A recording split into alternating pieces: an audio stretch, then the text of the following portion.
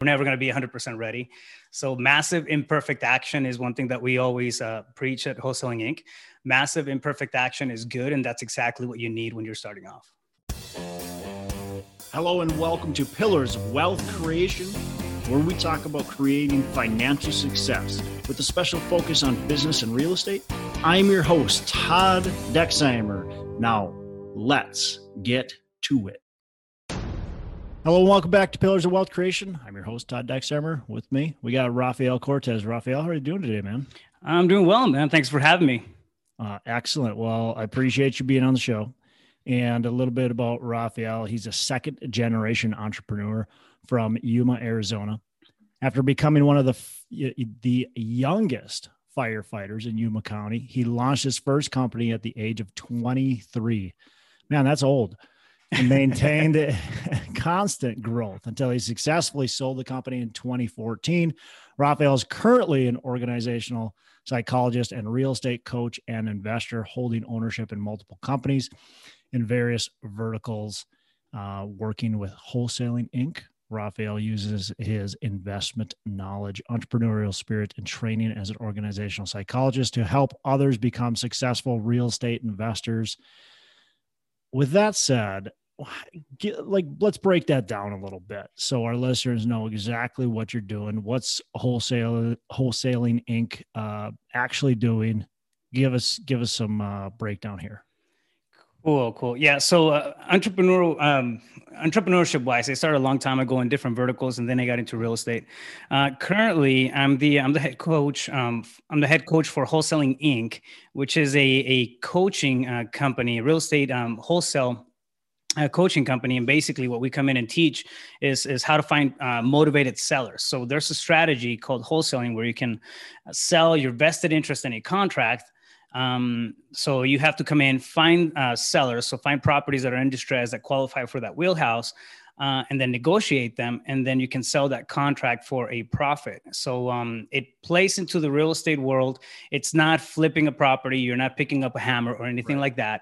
But that's what real estate wholesaling is. It's selling your vested interest in a contract. And through Wholesaling Inc., that's the main thing that we do. We teach people how to create wealth through that type of transaction. So why real estate and why wholesaling? I started in transportation. So there was a lot of logistics. My first business was a non-emergency medical transportation company. After I left the fire department, and it was just a ton of headaches with a bunch of employees, and I couldn't scale the company and scale the profits at the same time, if that makes sense. It's anytime I wanted to make more revenue, I had to create more expenses. So I started looking for different models, and I got into real estate investments, and flipping my first property back in 2009, and started playing around with it. And I saw that the model was a lot easier to handle than having this big, massive company with a ton of employees, and the profits, percentage wise, was a lot better.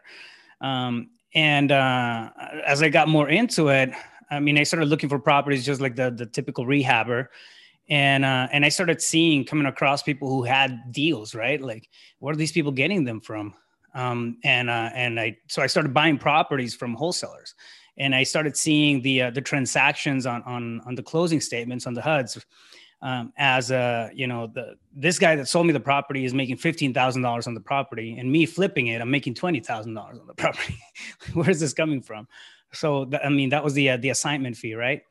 And so I started looking more into it, and I ended up, I rather flip contracts and paper than flip a property at at this time. So it makes a lot more sense. Sure.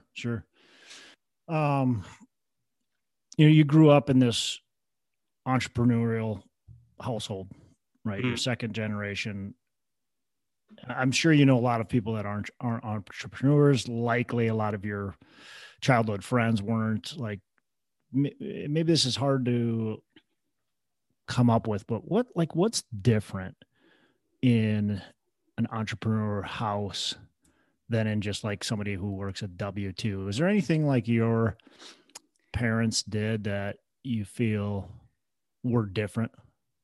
Well, first, a little context on that. I come from a single mother household, right? Hmm. And she did have, so she had the one thing that we had, or that I had growing up, was the entrepreneur spirit. I would see her just hustle every single day because she set up shop on this small little grocery store that she used to own. And this was back in Mexico, right? So she used to own this little grocery in Mexico. We lived across the border in the States, but she would actually go or have her business and go work in Mexico and then come back every single Hmm. night, border town. So that's, I mean, I grew up seeing her do that kind of stuff. And I think, I mean, she humble beginnings, grew up in a mobile home, and it wasn't the flashiness that comes with the word entrepreneur. Yeah. It wasn't any of that. So I saw it all happening as it was. I never lacked food or anything like that. So I didn't realize that we weren't, for the most part, we were not even in the middle class. It's just we were making stuff work, thanks to mom, and she was hustling back and forth. And I think that's really what the difference was. It's me growing up with that and then seeing it as a normal standard. I would Yeah. just see her go to work and then get stuff done, come back, and then do it all over again the next day.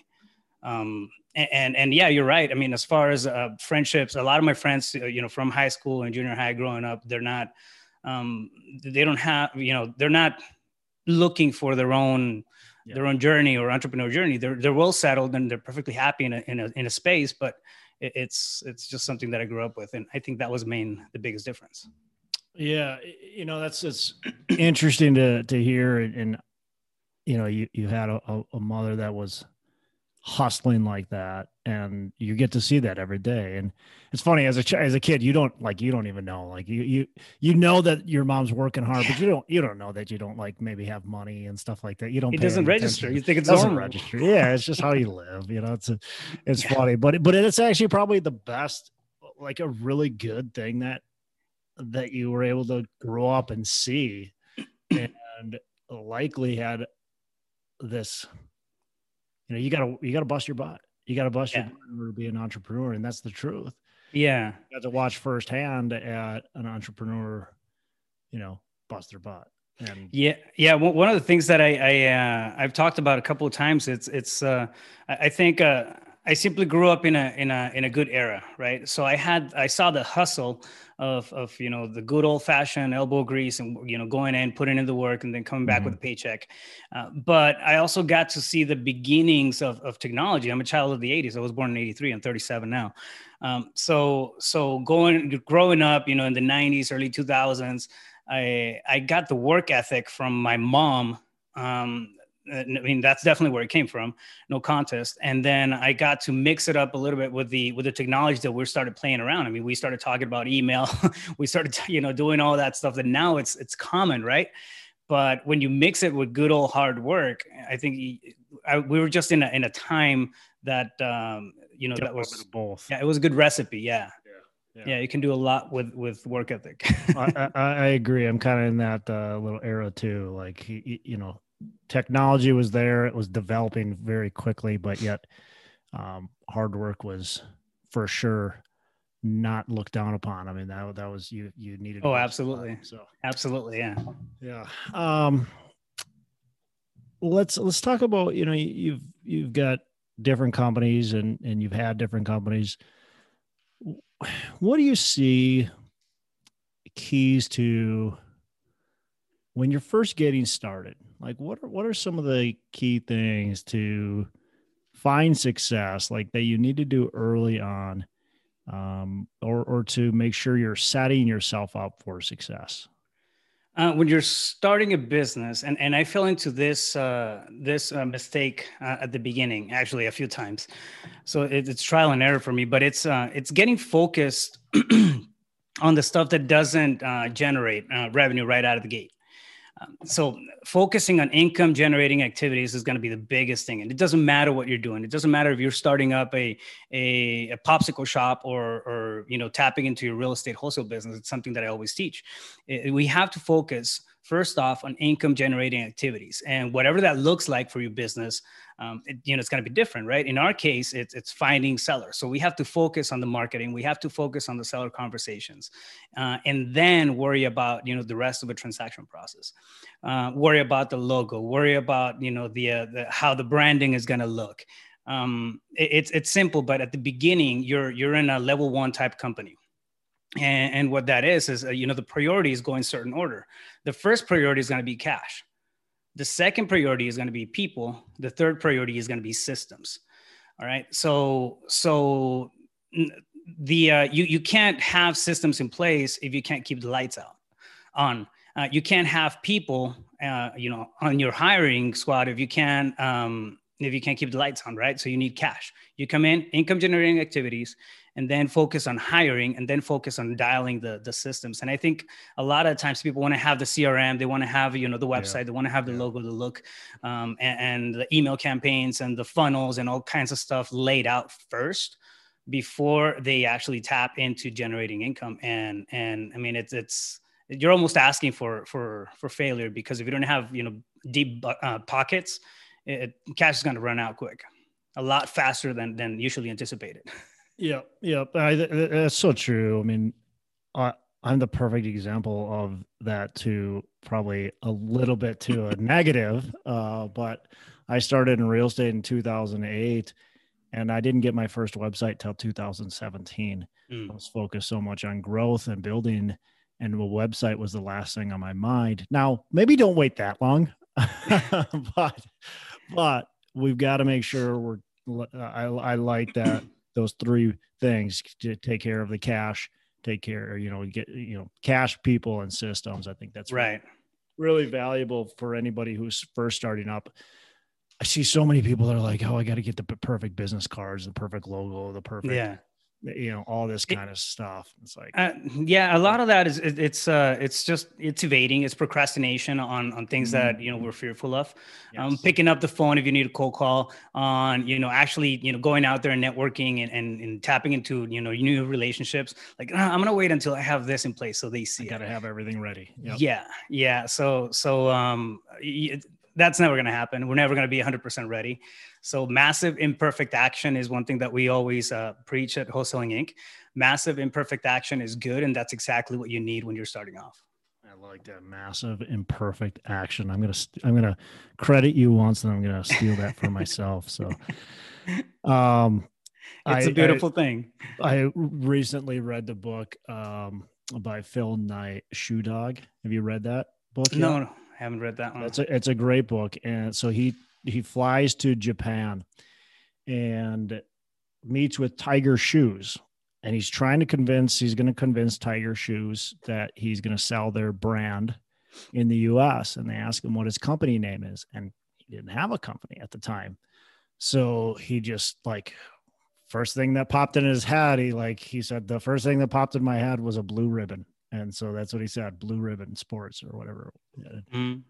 And it just goes to show you, obviously we know the success of Phil Knight and of Nike. Yeah. And that's how he started. He didn't have a logo. He didn't even have a brand. He didn't even have a company. He had to form the company afterwards. He was focused on actually creating something first. So it's just goes to show you exactly what you're saying is so true. So yeah, another thing I would add to that is it's if you find a way to cut the learning curve. I mean, get either team up, partner up with somebody who has experience, or get mentorship. I mean, pay for trainings and that sort of thing. I mean, that makes sense because it cuts the learning curve. And you're not just kind of aiming aimlessly for cash generating activities and figuring it all out. I mean, it's buying time. You know what I mean? Yeah, for sure. For sure. Absolutely. Yeah. But when you start tackling things that way, opportunities are going to come at you. And then as you're taking actions, you start getting clarity over the process that you're working on. Right. So case in point, the transportation company, I had no clue how to put it together. I had no idea. I just knew that I needed a van. That was step one. So I went for that. And then I realized I needed to do all kinds of upgrades to the first van and turn it into a wheelchair van. And like, that was step two. And you start just, figuring all this out. You document the process. You start meeting people along the way that connected with somebody else. And then everyththing is cloudy. But after you take massive imperfect action, it's things start getting a little bit more collected, right? And then you have a picture. Yeah. It's massive imperfect action. There it is again. Right. If you're exploring the different ways to invest in real estate, then you've got to check out my new book called Book About Real Estate. It summarizes, reviews, and condenses over 20 top real estate books to help give you an understanding of the full spectrum of real estate investing very quickly. So buy it today on Amazon by searching for Book About Real Estate by Matt Jones. Let's talk, since we're on kind of this train here, let's talk about your operating systems, and let's dive into the systems in the business. Maybe you want to talk wholesaling or just business in general. I find it interesting, the people that are good at the wholesaling, that are wholesaling in real estate, the people that are actually good at it, because there's a lot of people that do it and dabble and there's a lot of turnover. There's a lot of turnover, but the people that are good at it have the systems in place and are doing it right. What do you speak about the operating systems that you've found in your business, and how can people, learn from what you've learned? Well, it's huge. Again, if you're jumping into something that's new to you, you definitely want to tap somewhere where you don't want to build the road. You know what I mean? Especially something like this, that's already been tried and tested. But having systems in place is the only way that you can automate and delegate and elevate. It's the only way that you can step away from the business at any point in time. Otherwise, if you don't have a process and systems in place, all you have is a side hustle. I don't care what you call it. It may be your LLC, it may be, your logo may be the greatest logo in the world. But if you don't have a way to run it without you being there, it's a side hustle. You've created a job for yourself, and you're not a business owner, you're just self-employed. So the drawback to that is that if you step away from it, everything crumbles and falls to the floor. It's not sustainable without you in it. When you have systems, it's a whole different ballgame. For example, for wholesaling, all of our coaching is really shaped around six different principles, right? One is sourcing. We have to source the deals. The two is qualifying the deals. Make sure that we're not, talking to people who don't make sense and they all fit our wheelhouse. Three is going to be the acquisitions process. So we negotiate and, go through the process of discovery and, sit down with the sellers. Four is going to be the dispositions process. And that's your disposition structure. How are you going to sell that contract and make money on that deal? And there's so many different ways to structure that. And then fifth, a lot of people stop at one common thing that I see, especially in wholesaling in this particular model, is they'll stop at the dispo and then they'll just start all over again. But the two most important steps really come after the dispo. That's when you measure. You measure your KPIs, you track your performance on every single one of the deals, on every single one of the campaigns that you're working on. And then you improve. So measure and improve. Those are the last two steps. And when you're improving, your overall flow of things, your marketing dollars are best spent. You start figuring out where your kinks are at, and you can pinpoint, our conversion rate was crappy because our script is not, converting well. So we need to switch that. And you can pinpoint little, areas in your business that are causing the problems, as opposed to thinking, oh, I have a problem, but I don't know exactly where it's at. If you break it down, if you chunk it down, and keep it all linear, you're going to have a good picture of where you can come in and improve it. But and I'm using the wholesaling model because that's what we're coaching. But it goes the same way in any industry to tap into. Yeah. You can take in what you just said there. I buy multifamily, same thing, just slightly different or slightly different time frames. You can take really any business and it's still, again, little twists on it, but it's still that sourcing, qualifying, acquiring, disposition, measuring, and improving. It's still the Right. same main concepts. Yeah, the KPIs might be a little different to each industry and method or even your business, right? I mean, I know we track some KPIs that are not common, but they help us on the marketing side. But having a process and accountability more than anything, that's what a system does, really. I mean, you can plug people into it and then you can hold them accountable. This is what was supposed to happen at this stage of the process, and you minimize the rooms for error, right? Not everything is subjective. When you hire, this is the one thing that kills me. So somebody will hire an acquisitions rep, and they'll tell them, yeah, I mean, go lock deals. They'll spend a ton of cash in marketing, and then they'll just give it to this one person that they just brought in. But there's no really, there's no training and process. There's no conversion process. There's no so it's all subjective, and the acquisition can do, if it's a great acquisitions guy, you're good, right? But if it's not, you're going to lose money on the leads, and you can't hold anybody accountable because you don't know what to track and that sort of thing. So that's where systems really come in. I mean, which way you paint them, it's or how you paint them can vary, but you got to have something like that in place as you start building and fine tuning your business. Yeah. That makes a lot of sense. Let's talk about mistake you've made. Let's pick a mistake, and more importantly, how'd you learn from it? How'd you improve from it? Pick a mistake. I jumped in. I'll pick real estate. I mentioned that I did. I flipped my first house in 2009, and I think I bought it right. It was when the market was still at the bottom. It wasn't going down any further. It was just bottom pricing. So it was a good time to buy. I bought it right, but I jumped in and I didn't really. I didn't know what I was doing. I just didn't. Okay, I knew how to swing a hammer and that was it, but I didn't know about permits. I didn't know about sourcing deals. I didn't know, where to sell the deals. All I knew, I had to hire a realtor. And I made so mistakes on that first flip with contractors. During the administration of the whole process, I thought I had it all dialed in. And I built a company. I know I can do this. But, oh my God. Yeah. The time frame was a lot shorter than building a regular business, right? So in a couple of months, you're in the hole.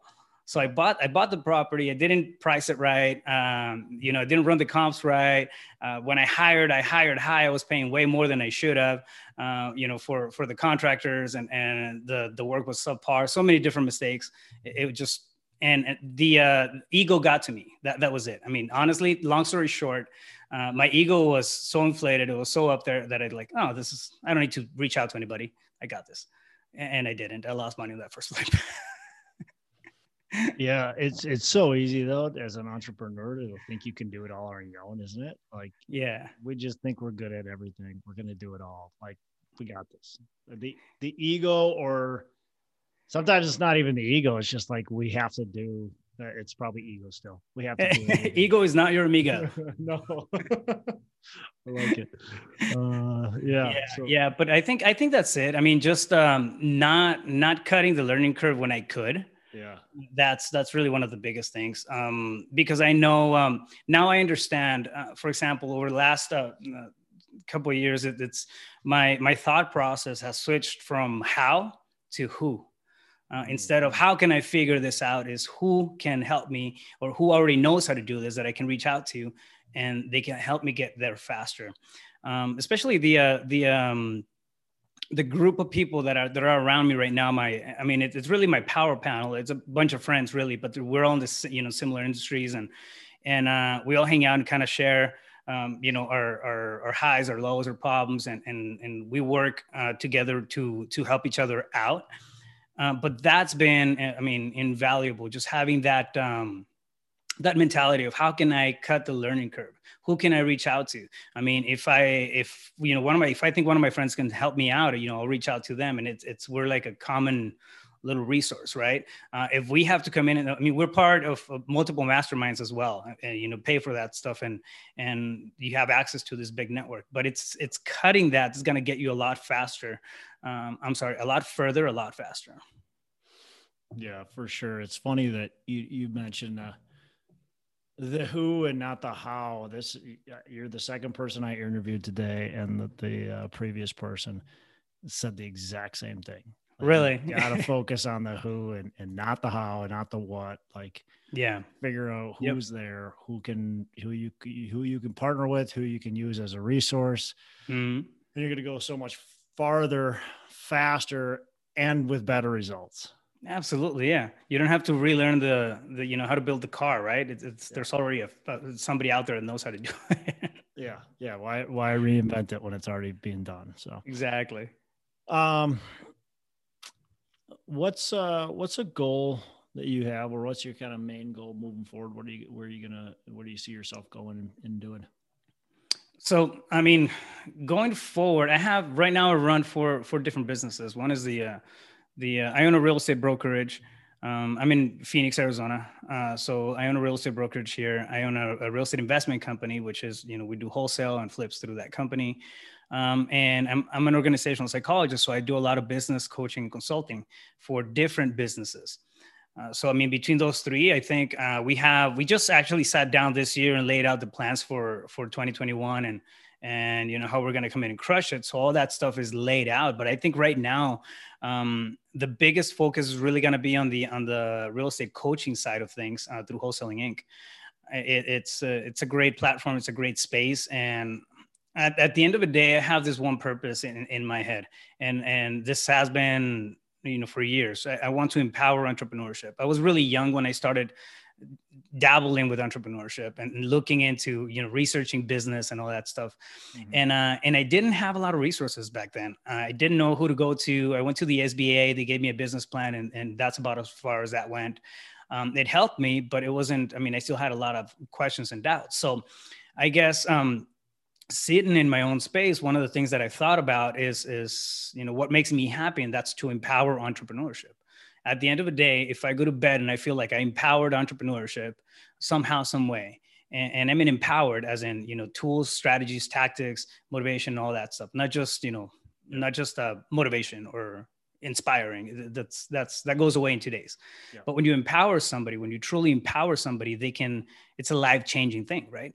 And to me, it's the focus for this year is going to be on empowering entrepreneurship, and the market that I choose to do it in is through wholesaling coaching. Yeah, that's really cool, and it's fun to be at that part in the journey, to be able to be giving back like that. And yeah, it's crazy to think, back in when you first started this journey, 23 years old, the lack of resources that were really publicly available it's just amazing when you look at what's around right now, the opportunity that young people have. You said, I think your first business was when you were 23. Is that right? Yeah. Well, maybe you dabbled in little businesses before that even. Yeah. But, oh yeah. But sold all kinds of stuff in high school. That sort of yeah. But you think nothing illegal. Nothing illegal. Just throw a disclaimer out there. Yeah, I had some friends that sold some stuff too. Yeah, nothing to be proud of. But at 23 years old, somebody who's 23 right now, they have just an amazing amount of resources to tap into, which is awesome. It speaks to where we've gone, and to be able to give back to people, I think that's awesome. So I commend you for that, for really making that a focus. So, what's a favorite book that you can pass on to our listeners? Favorite book, I think. There's a different categories, but the one book that I'm always going to go back to is actually, if I can do two. One of them that helped me a lot in my journey is The Alchemist and that's more of a fable, but it's by Paulo Coelho. And The Alchemist, right? It's a journey about finding yourself, finding your truth, and that to me made a lot of sense. I guess I read it at the right time. And then as far as personal development, one other book that I would highly recommend is The Go-Giver. The Go-Giver book. But those two are really, really good stuff. Yeah. Awesome. Appreciate that. All right. So last question before we wrap up. What are your three pillars of wealth creation? Three pillars of wealth creation. One, I think you got to have multiple sources of revenue. One, because it allows you to pivot whenever you need to. And if one leg falls off, it's kind of like a table, right? One leg, you can still stand on the other three while you put it back together. Right. So multiple streams of income. At this point, I'm running on 6 streams of income between the businesses and software that I developed and stuff like that, right? So I have multiple streams coming in. That's one. 2 is going to be having a system. I mean, because that is wealth creation, having operating systems in place, a process that you follow and you can plug people in. Wealth creation to me, it's not just monetary. Mm-hmm. It's freedom in time. It's owning your options, right? And at the end of the day, I want to own my options and I want to have a bunch of options. That's how I see personal wealth.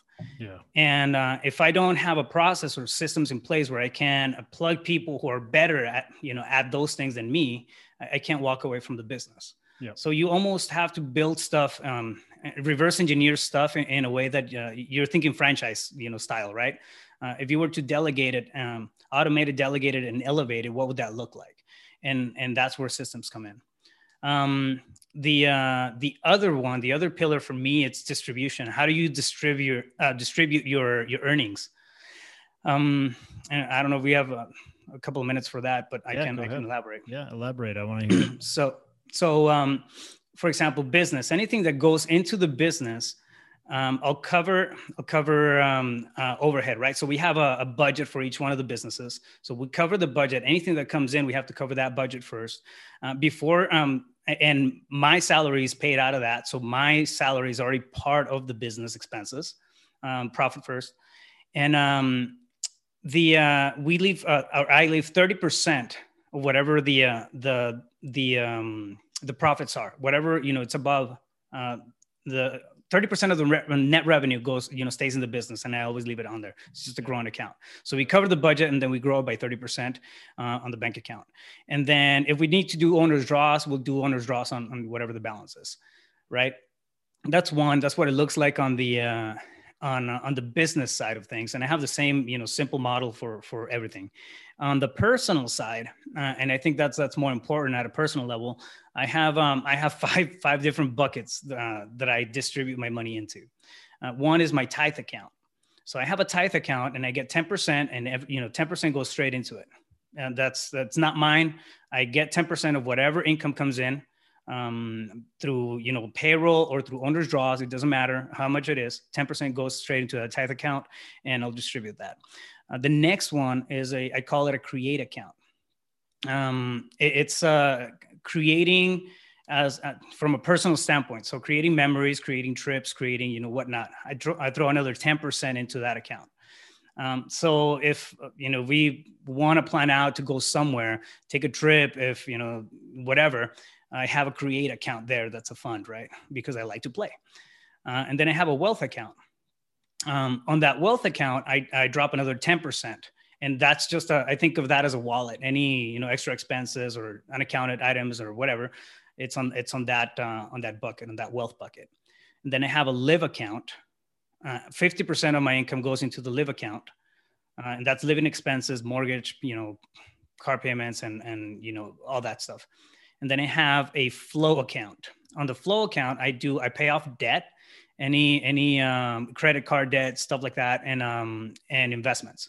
So I have a flow account, and that takes 20%. That's how I distribute my funds. So it's 50% to my live account, and then the other 50% between the other 4 accounts.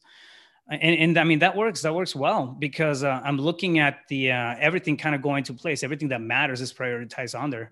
At least, everything that matters for me, it's prioritized on there. And, I still get to play. I know what my budget for that is. I don't have to overkill it. Yeah.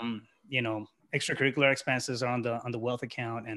And I think, knowing what to do with your money is just as important as making money, if not more. Yeah. So yeah, I think those 3 are my pillars for wealth.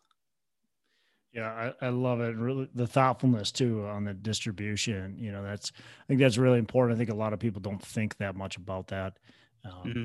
They want to go on vacation. They just go. They want to buy a new boat, they go buy a new boat. They want to, do whatever, they spend it, but they don't really think about how much they're spending. So all of a sudden they've spent, instead of 10%, they've spent, 30% in one category.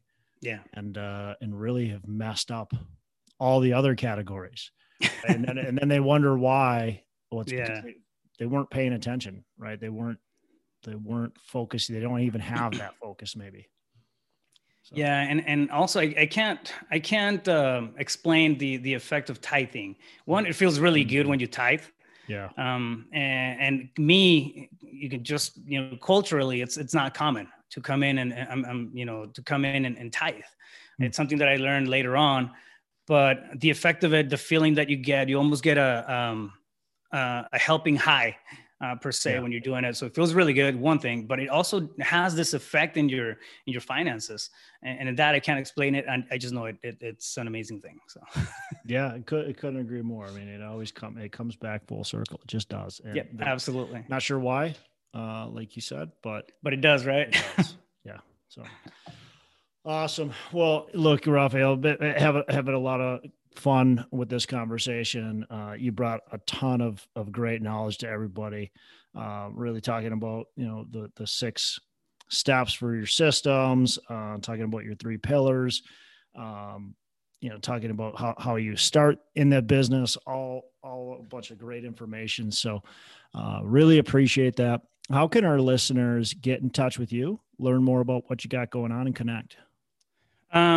Social media is going to be the fastest way. Instagram is Rafael or @Rafael.CEO-Pulse, Pulse. That's my handle. You can also find me on Facebook. And I have a YouTube channel, the CEO Pulse. That's CEOPULSE. And I have a podcast on entrepreneurship there as well. We do a lot of, if you're interested in coaching and learning more about real estate investments and how to build that business up, you can go to wholesalinginc.com and talk to one of our team members there as well. Yeah, those are going to be the best ways to get a hold of me. Awesome. Well, that's great. We'll put those in the show notes. Again, really appreciate it. And you have a fantastic rest of the day. Thank you very much. My pleasure. Thanks for having me, man. It was fun. Hey, thanks so much for listening. I appreciate you being a loyal listener. I would love to have you go on to our Facebook page and subscribe, give us a thumbs up, go on to iTunes or wherever you listen and give us a rating and review. Don't forget to subscribe. Your rating and review just helps us push this out to more and more people and continue to grow our audience and hopefully positively affect a ton of people out there that really need this and want this. So the other thing I've got for you is a free ebook on my website. So go on to VentureDProperties.com, and download our free ebook on real estate and on syndication. And I've got some data points in there, some really good stuff for you. So I'd love to have you take a look at that. It's free. I'm not expecting anything from it. And also, look, if you want some help in multifamily, want some help learning, growing, getting your business off the ground, I would love to talk to you about what it would look like to work with me potentially and see if that's a good fit. So you can go to coachwithdex.com and check that out, and we can definitely have a call. Thanks a lot for listening. You make it a fantastic rest of the day. I'll catch you on the next episode.